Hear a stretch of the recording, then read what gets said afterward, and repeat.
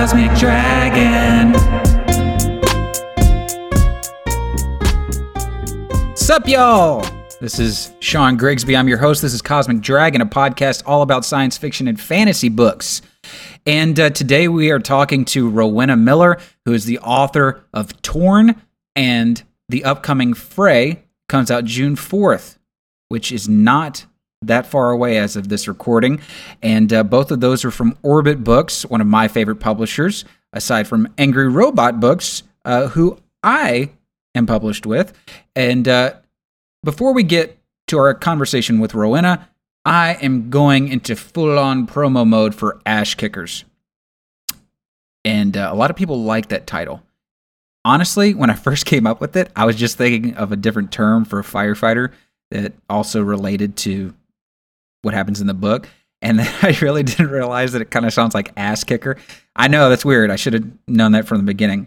I've been playing smart, not playing dumb. I've been acting like, yeah, I totally meant that. Anyway, so Ash Kickers is the sequel to Smoke Eaters, which you may or may not have read.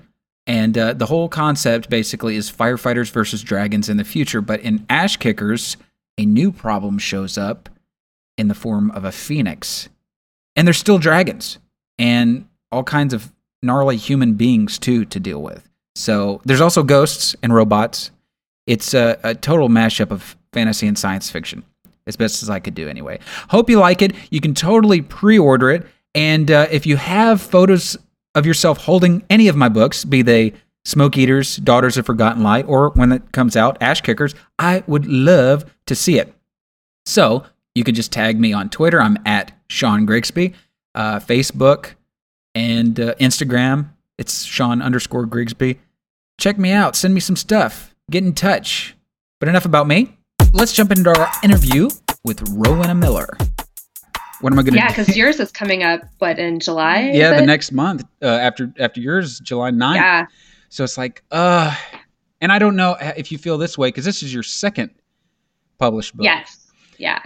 It's kind of like, with your debut, you got all this amped up energy. You're like, yes, it finally happened. And look at me, world. It's like it's like a debutante ball, and you're, coming out and doing all that stuff. But then like the second, third book, you kind of like, I don't know what to do now. Yeah, I'm like, should I do stuff? Should I be excited? Is this old hat now?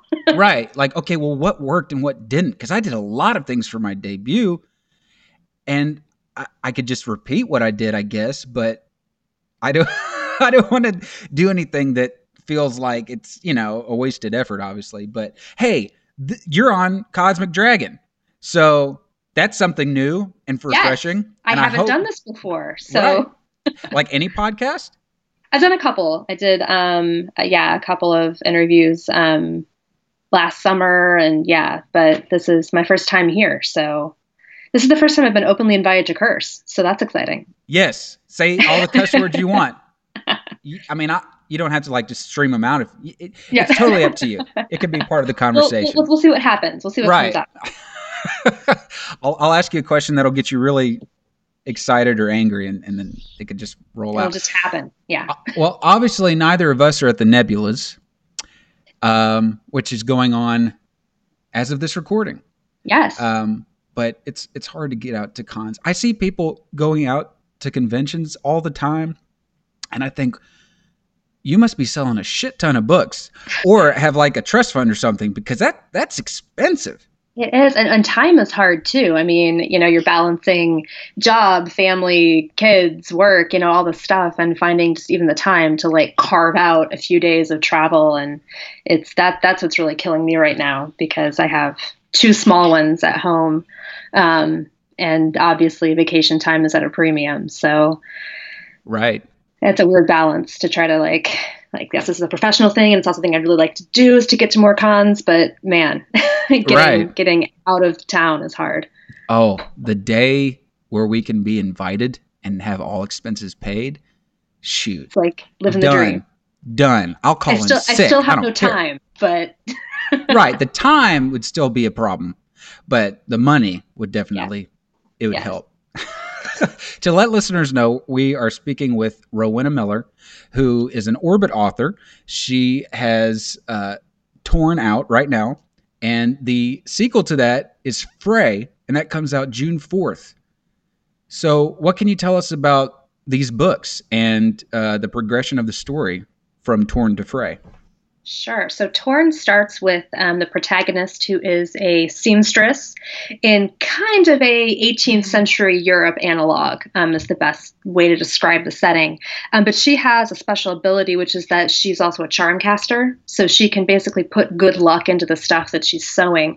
And she's carved out a niche for herself, having a business selling these good luck charmed clothing items.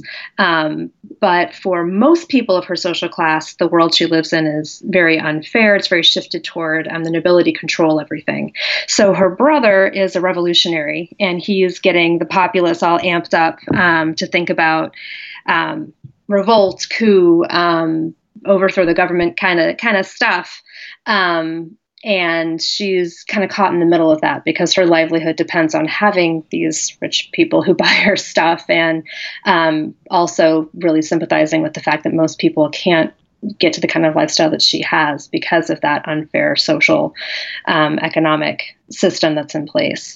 Along the way, she ends up meeting and falling in love with a member of the nobility, which complicates things further. And it turns out that one of the leaders of the revolutionary group is a bit more self-serving and darker than he would appear. And he kind of takes things over, takes her brother captive, and forces her to engage in dark arts to help the revolutionary cause. So that's Torn. And then Frey follows up with what ends up coming out of all of that. And kind of, as I've told people from the get-go with it, it doesn't matter if a revolution succeeds or fails. It's not over after that because there's cleanup to do. Either you've got a failed revolution, what do you do with that? Or a revolution works, and what do you do with that? So that's kind of what I launch into Frey with. I kind of have that same feeling about my books because, I'm all anarchist, anti-capitalism and stuff, but I also got to live, and I like that I'm getting paid to write too. So it's kind of like this kind of, counteracts my my belief system here. So that's cool. And one thing, and I forget if I told you or not, because I was looking at the book at Barnes & Noble one day a few months ago, and I love that they do, I say quilt pattern, but you know what I mean? Like the stitching kind of thing in the book. That's awesome. Whose idea was that? The covers. Yeah, and inside the book. Yeah, that was totally not me at all. That was the brilliant designers at Orbit came up with the gorgeous covers, came up with the outlay, the layout inside, and all that extra kind of little fun nods to sewing. I think we've got some crafters on staff over there who had some great brainstorming. Now, do you yourself sew? Is this a personal thing? Yes. Okay. Yeah. So I actually the initial idea that I had for the story was I'm a huge nerd. I should just back up and fess that up right away. I do living history stuff and historical sewing and historical seamstressing techniques. And I was doing some research on 18th century women's clothing, women's jackets. And I was finding all of these fantastic French fashion plates, basically, and looking at the dates on them. A lot of them are right in this cluster around the French Revolution, like just before the French Revolution starts. And I'm thinking, these people are creating these gorgeous, beautiful, innovative clothing styles, and the entire world's about to collapse around them. And just to think about what that must have been like to balance, hey, my goal for the day is to sew this seam, and oh, right, the world's blowing up. Which maybe some of us feel like that on a daily basis. I don't know, but that was the story kind of initially came from, was my own personal sewing research and projects and that goofy stuff I do. And you also are a Revolutionary War reenactor. Yes. Yeah. Tying into the living history stuff. So that's kind of what got me into historical sewing, though a lot of people actually make historical clothing without the reenacting thing to go along with it. They just love the clothes. So it's kind of a fun, weird little community. Maybe someday that style will come back. You know, I mean, fingers crossed. right. I wouldn't wear a powdered wig or anything, but you know, I'd flaunt some cool, like, revolutionary coat or something. Yeah, I mean, like the men's styles are just amazing. Like the frock coats with the embroidery all over them and matching everything. It's I know, and it's not like that striking. nowadays. No.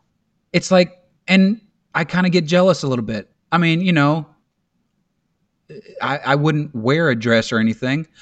That's just my personal decision. But like, Right. it's like you look at all the cool, like, what women have, and then you look at what, you know, I'm left with, and it's like jeans and a button down shirt, maybe. And then you Right. wear weird stuff, like I wear weird stuff, and then people look at you all weird. Not that I care. I do it for attention. But my wife can't stand it. She's introverted. She can't stand it. I've had to tone myself down when we go places together.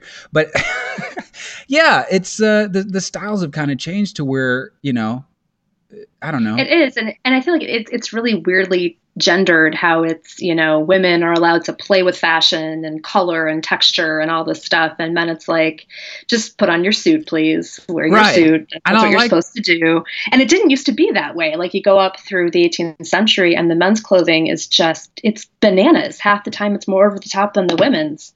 Even in the lower classes, you have men accessorizing with, you know, silk scarves and different colors, and that kind of goes away in the 19th century. The 19th century kind of screws that. And I could go like on and on about my geeky interests in like domestic sphere versus public sphere and how I think that's a terrible influence on men's fashion. But yes, you guys really got the wrong end of the stick on that one. Right. History has not been kind to, No, to our men's choices fashion. of our fashion, you know, and I like wearing a eyeliner, you know, and that's just, yeah, but makeup used to go, like, men can't wear Yeah. makeup nowadays unless you want to get scrutinized, especially where I Right. live in Well, and Arkansas. it's all very like, you know, if you're doing it, it must be some kind of statement about something. And it's like, no, I just kind of like Right. lipstick. Or they try to like, or maybe they think that it's some comment on your sexuality or your gender, or, you know, and it's not. It's just, I like to wear eyeliner. I think it's Right. cool, you know? Right. Expression can just be expression of Right. Right. self, not necessarily any particular niche of identity. Well, if I ever see you at a con, or if I know we're going to be at the same one, I'll do some like revolutionary get up, and I'll be like, there you Perfect. go. Change the standards. Well, anyway, we went off on a tangent there, but it's still related. But let's talk about your journey into publishing, because you are a traditional author, just like myself. And I mean, Orbit is a big deal. They're Hachette, one of the big five. So where did you start? Like, so Torn obviously is your debut novel, but is it the first one that you had written, or how many have you written before? It's definitely not the first one I've written. It is sitting on a brilliant trunk full of failed manuscripts that built Mhm. it to be where it is, I guess. No, I started writing kind of, I mean, I've always written. Like as a kid, I always loved writing and that always stuck with me. But like for serious, started probably about 10 years ago. And I thank the recession because my hours got cut at work. And I'm like, what do I do with this extra day? And I'm like, well, you know what I've always really wanted to do? I'm going to do that. So I wrote my first complete manuscript like 10 years ago, queried it. Totally, it did not go well. But that was a good thing because I actually wrote a historical fiction novel first, and I realized that's not where I would have wanted to end up. Mostly because I'm way too anal. So like I would spend days researching one detail, and if it wasn't perfect, I would go nuts. So God bless the historical fiction writers that can deal with Yes. that pressure. But I wrote another piece after that, and I think I queried 3 manuscripts before getting an agent. And actually, that manuscript that I queried my current agent with, she actually didn't think she could sell that one, but was like, well, what else are you writing? Because like you're writing a lot. And so I actually ended up signing with her on the book that I hadn't finished yet, which we took out on sub, and then that didn't sell. But while I was on sub, I wrote Torn. And so that was about a 10-year journey of writing, querying, sub, and then finally publication. So. Wow. A whole decade. It's like definitely not an overnight anything. Who's your agent, by the way? Jessica Sinsheimer. Oh, yeah. Who is so sweet and excellent and wonderful. I met her in Dallas at DFW Con way back when, like 2014 or 15, I want to say. Very cool. Very cool person. Yes. She is wonderful, supportive, so smart. So I've loved working with her. And so you landed with Orbit. So how's it been working with them? They are wonderful. I love my editor. I seriously think that she might be a genius. Like for serious, she just is so insightful, and it's really interesting to me. I also, I have a master's in English, and like how often in my classes we'd be analyzing some text and someone would come up with like, well, you know, the authorial intent is unknown here because the editor insisted on inserting this or that. And I'm sitting there like, that's not how it works. Editors are amazing. Editors are wonderful additions to that team and that process of getting a good book out there. So like that weird idea of an editorial relationship being adversarial, like, no, it's very collaborative. It's very helpful to me anyway in actually honing what I want to be saying and putting it down in a way that resonates most effectively with a reader. I was just having a conversation about this with Alex White, who's also an Orbit author. Yes, yes. And they were talking about how people have come up to them and have said, you know, the same kind of thing, like, oh, well, this adversarial thing with an editor. And it's like, what? No. First of all, you need an editor to buy your damn book, for one. But right. they actually do help. And if they offer a suggestion that you don't like, guess what? You don't have to do it. Right. They're pretty cool, you know. Right. And almost, you know, every time that, you know, my editor, Sarah, has offered a suggestion, it's usually not a do this. It's a, hey, this isn't quite coming through. Think about what you want to do to play with that a little bit more. So, I mean, I'm sure that every relationship is different there. But, you know, for me, it's not about taking a suggestion and forcing it into my manuscript in a way that doesn't work. It's about saying like, okay, let's have someone who's a, you know, characterization, plot, theme expert look at my work and say, okay, this is where it's fallen flat. What texture can we pull into it? What can you do with it? Right. And Sarah Guan is your editor, correct? Yes. Okay. Yeah. That's the only Sarah at Orbit I know, and I think that's the only Sarah at Orbit, who is also Fonda Lee's editor. Yes. So that's got to be cool. Yes. Yeah. She's got, I like love her whole list. I'm such a fangirl over everyone else that Sarah edits. Have you gotten in touch with other authors through Orbit after your deal, or did you pretty much know and hang out with them beforehand? No, I kind of met everybody and met virtually because, like I said, I don't make it to many conferences or anything, but met kind of virtually. But yeah, I mean, really supportive, awesome people. It's always nice, you know, I know people drag social media and Twitter for all kinds of things, but it's like, it's nice to be able to reach out to someone and be like, hey, you know what I'm talking about. Right. How are you doing? What's going on? And just having that because, you know, otherwise, and you said you're in Arkansas, I'm in Indiana, you know, I don't really have a huge publishing community surrounding me. So It's nice to be able to reach out and talk to people. Though you are very close to Gen Con, if you thought about going. Mm-hmm. Yes, I am close to that.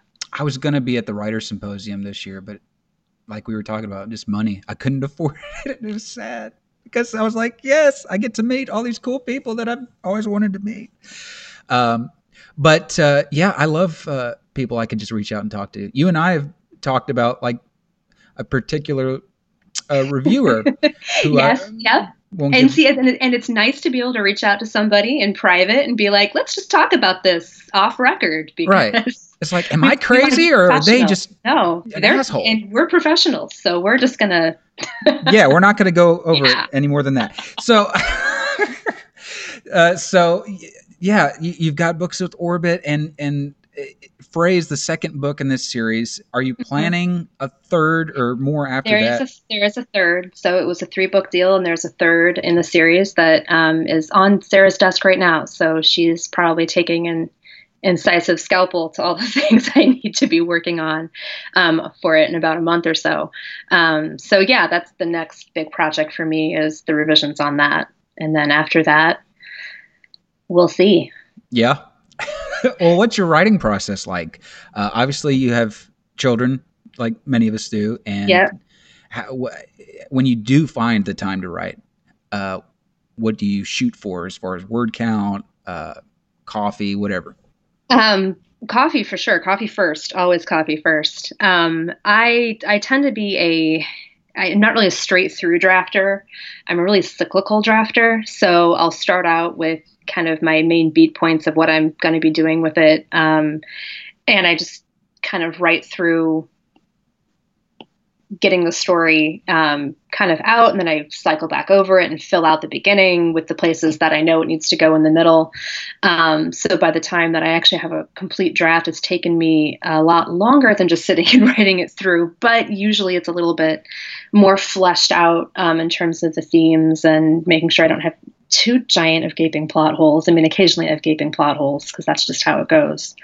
Um, so so yeah, it's I tend to write in chunks just because I totally fess up to this. I have a sitter who comes once a week because otherwise I would probably go crazy not getting anything done. And I write during nap times and in the evening. So I kind of try to get like chunks of time and, get a scene and a half out and then go back over and kind of smooth how that scene is working into what happens before it and after it. And I call that a pretty good writing session if I can get that done. So Nice. So, would it be fair to assume that you're more of a pantser and then go back and clean it up? So I kind of fall in the middle with like call it a planter. They say like so. I'm definitely not an outliner. I've never outlined anything, which drove my master's thesis advisor crazy. Because I had just sold Torn, and she's like, "You've probably never written anything as long as a master's thesis before." And I'm like, "Just keep it in. Don't argue." Um, but so I don't really outline as much as I kind of write out, this, then this, then this. I actually tend to write a synopsis ahead of time, um, but it's not very detailed. So there's definitely some, like, I know the gist of the story, I know where it's going, I know the main things that I'm going to hit, but I want to let myself get surprised along the way as well. So let those detours happen. And often a lot of the great development that I really like about a story ends up in those weird detours that just kind of happen. So plotting, pantsing combo, I guess. I think a lot of people are more like that than they let on. I mean, maybe you kind of lean one way more than the other. And heck, sometimes it changes for, for every I book and think every every book is session. different. Yeah, very true. I'm noticing I'm writing a lot slower than I used to, which is kind of frustrating. But at the same time, I feel like my writing's gotten better. So Yeah. I don't want to mess with it and like try to rush myself because then I'll start slipping. So I'm just like, okay, I'm just, I Yeah. still Well, shoot for, go ahead. I think too, like we focus so much on, I feel like so much of the writing community, it's like word count. What was your word count today? Did you get your word count? And it's like sometimes like 500 really good words is better than 2,000. Like I'm just writing this to get it on the page and I'm going to delete most of it later because it was really terrible. Like at least for me, like if I'm writing stuff that I know I'm going to delete, it's not helpful for me. I'd rather slow it down and back it off and get less in, but stuff that I really feel like, okay, this is going to go somewhere. And do it better the first time. I don't want to say do it right the first time because Yeah, that never happens. no, but like as good as you could possibly do it the first time. Because when I don't write, it gnaws at me. Like it's weird. I don't feel like it's work. It's like something I have to do. And I think most writers feel that way. But yeah, so people who say, "Oh, you got to write every day." No, the hell you don't. I know a lot of times where I was mad at myself because I didn't find the time to write. I was too tired, whatever. But then I got a flash of an idea, for what was coming next. I had one idea going this way on this timeline, so to speak, and then this idea came. I'm like, oh, this totally transforms everything. So you need kind of those days away, walking through the Right. woods, whatever. Well, and I think too, the whole idea that writing isn't just sitting down putting words on a page. Like there are times when, my kid decides not to take a nap and I'm like, we're not gonna actually put any words on the page today, but like I'm gonna devote some time while I'm chasing her around, preventing her imminent death and disaster and injury because she's 18 months and crazy. Right. But I'm gonna devote some time while I'm doing that to thinking through a plot problem or kind of thinking about, okay, I'm not totally happy with this character arc. What can I do to go back and seed some things in earlier chapters? And then by the time I actually do get a chance to sit down, like some of that writing work has actually already been done. And I did it while I was, prying my kid off of the kitchen island for the third time today or whatever. So yeah, and a lot of your ideas and things that come to mind, it happens when you're not writing a lot of times.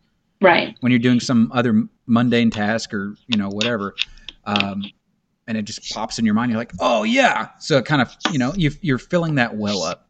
And yeah, that's why I'm not putting pressure on myself to write faster or write every day or any of that stuff. Well, how long did it take you to write Torn?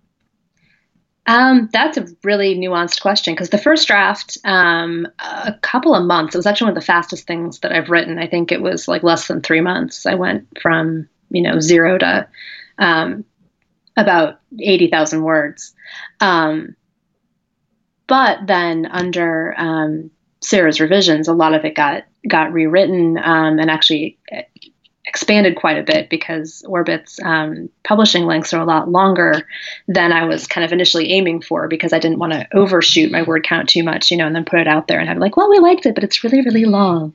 So I added about 40,000 words once all was said and done. And a couple more months of revisions and going back over stuff and a couple rounds of revisions. So that was one of the faster ones. And what about Frey?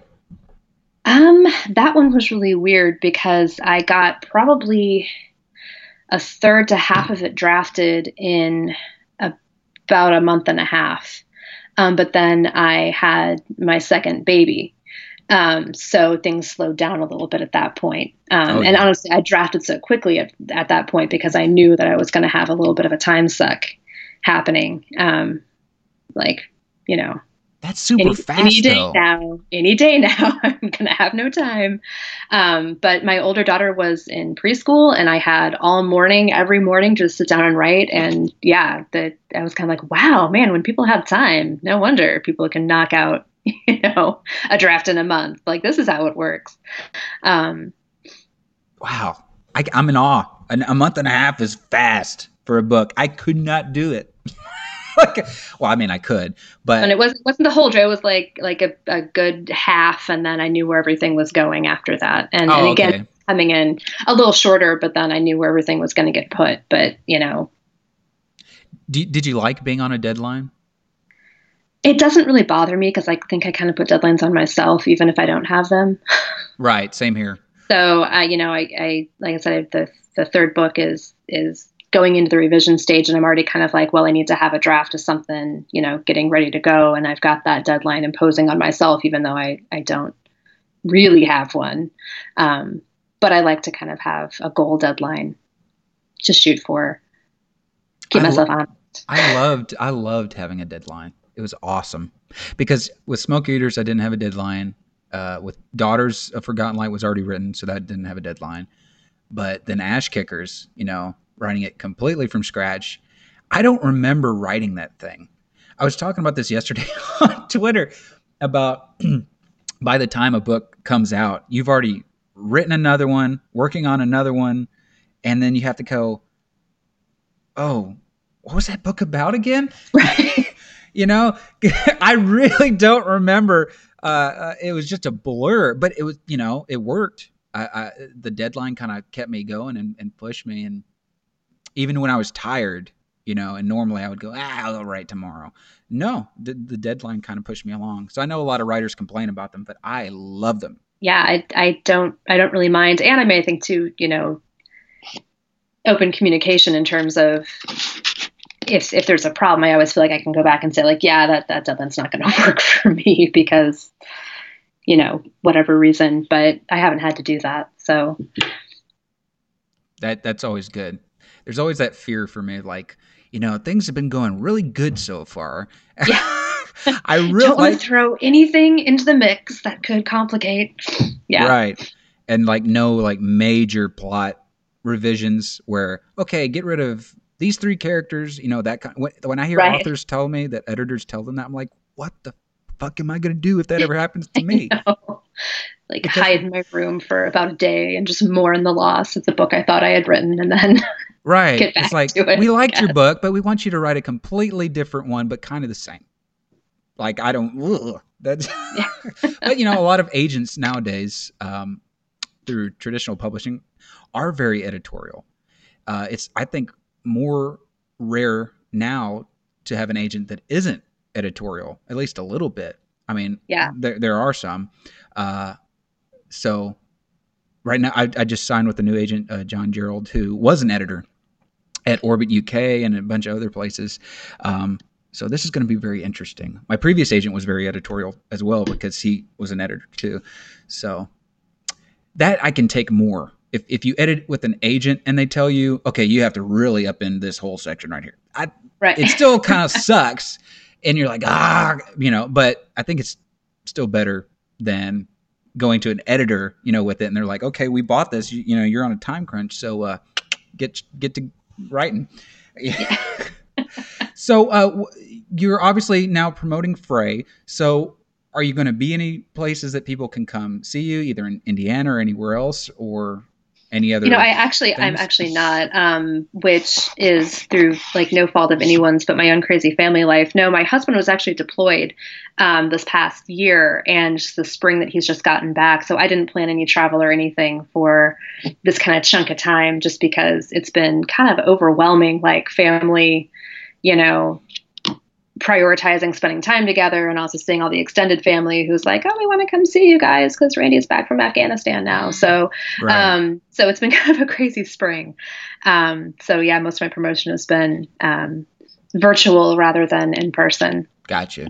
Which, hey, works just as well, I think, in my opinion. I think, okay, have you done a book signing? I have, yeah. I don't know how yours went, but it was small. It's, it was fun. I enjoyed it. But yeah, it was. I don't know. I'm very like gregarious and out there, and I love meeting new people, and I have no problem speaking in front of a crowd, but it's so debilitating when you go to this thing. And like, I was at a Books A Million. I did several for Smoke Eaters. I was at a Books A Million, and a few people came in and bought it. We had a fire truck out there, all that good stuff. And this one guy comes in, and I'm pitching. Everybody walks through the door. I'm like, hey, just to let you know, I got this book. And he's like, oh, I'm just here for the Bible. Well, I will not stand in your way, good sir. I'm like, okay, you can get both, but you probably not like mine. But well, yeah, I was gonna say, at least he's self-identifying as like maybe not my target audience. Cool, yeah, cool, and that's cool. Read what you want. So anyway, well, where can people find you online? I have a website, rowenamiller.com, which I tend to try to link stuff to. So if you can find me there, you can usually find me also on Twitter, Facebook. I do have a newsletter if you want to sign up, and occasionally I do deleted scenes or other fun stuff via that. So that's the best place to find me. And then, of course, my books are Amazon, Barnes & Noble, indie sellers, which I always like to kind of push. Yeah, Powell's in the Pacific Northwest, and IndieBound's good because you can pick whichever store you want to get the profit from the sale. Right. So everywhere. I mean, if you're listening to this podcast and you have no idea who Orbit Books are, that'd be very surprising. But Orbit's been around forever. And I have an idea for you, Rowena. Okay. And if you hadn't already, no. I don't give out scary ideas. But and you may have already begun doing this, but you can do like sewing lessons. Maybe either a Patreon or a newsletter thing or YouTube, Instagram, whatever, and it'd be something that, and do, and then kind of is related to the books, and just an idea. It just came to me. I was on Ditch Diggers, and Murr and Matt gave me an idea, or kind of encouraged me to keep doing these cover songs I'm doing, because I was just goofing around, and they're like, oh, that's a great, like, author marketing thing. I'm like, really? Yeah. Okay, I'll try it. Cross creative, Yeah, show people all the many talents that you have. Anyway, you can run with it. You don't have to give me credit, but hey, I think that's a great idea. Thank you so much for coming on the show. And I hope that Torn and Frey are massive successes. I mean, Torn's doing very well, I assume. I think so. I heard of it. And if I've heard of it, I think it's doing pretty good. Must be okay. It must be all right then. Yeah, right. Hey, as long as they let me keep writing the next one, I'm happy, That's the goal. So awesome. Rowena, you're more than welcome to come back, and we thank you so much for being here. I appreciate it so much. Thanks so much.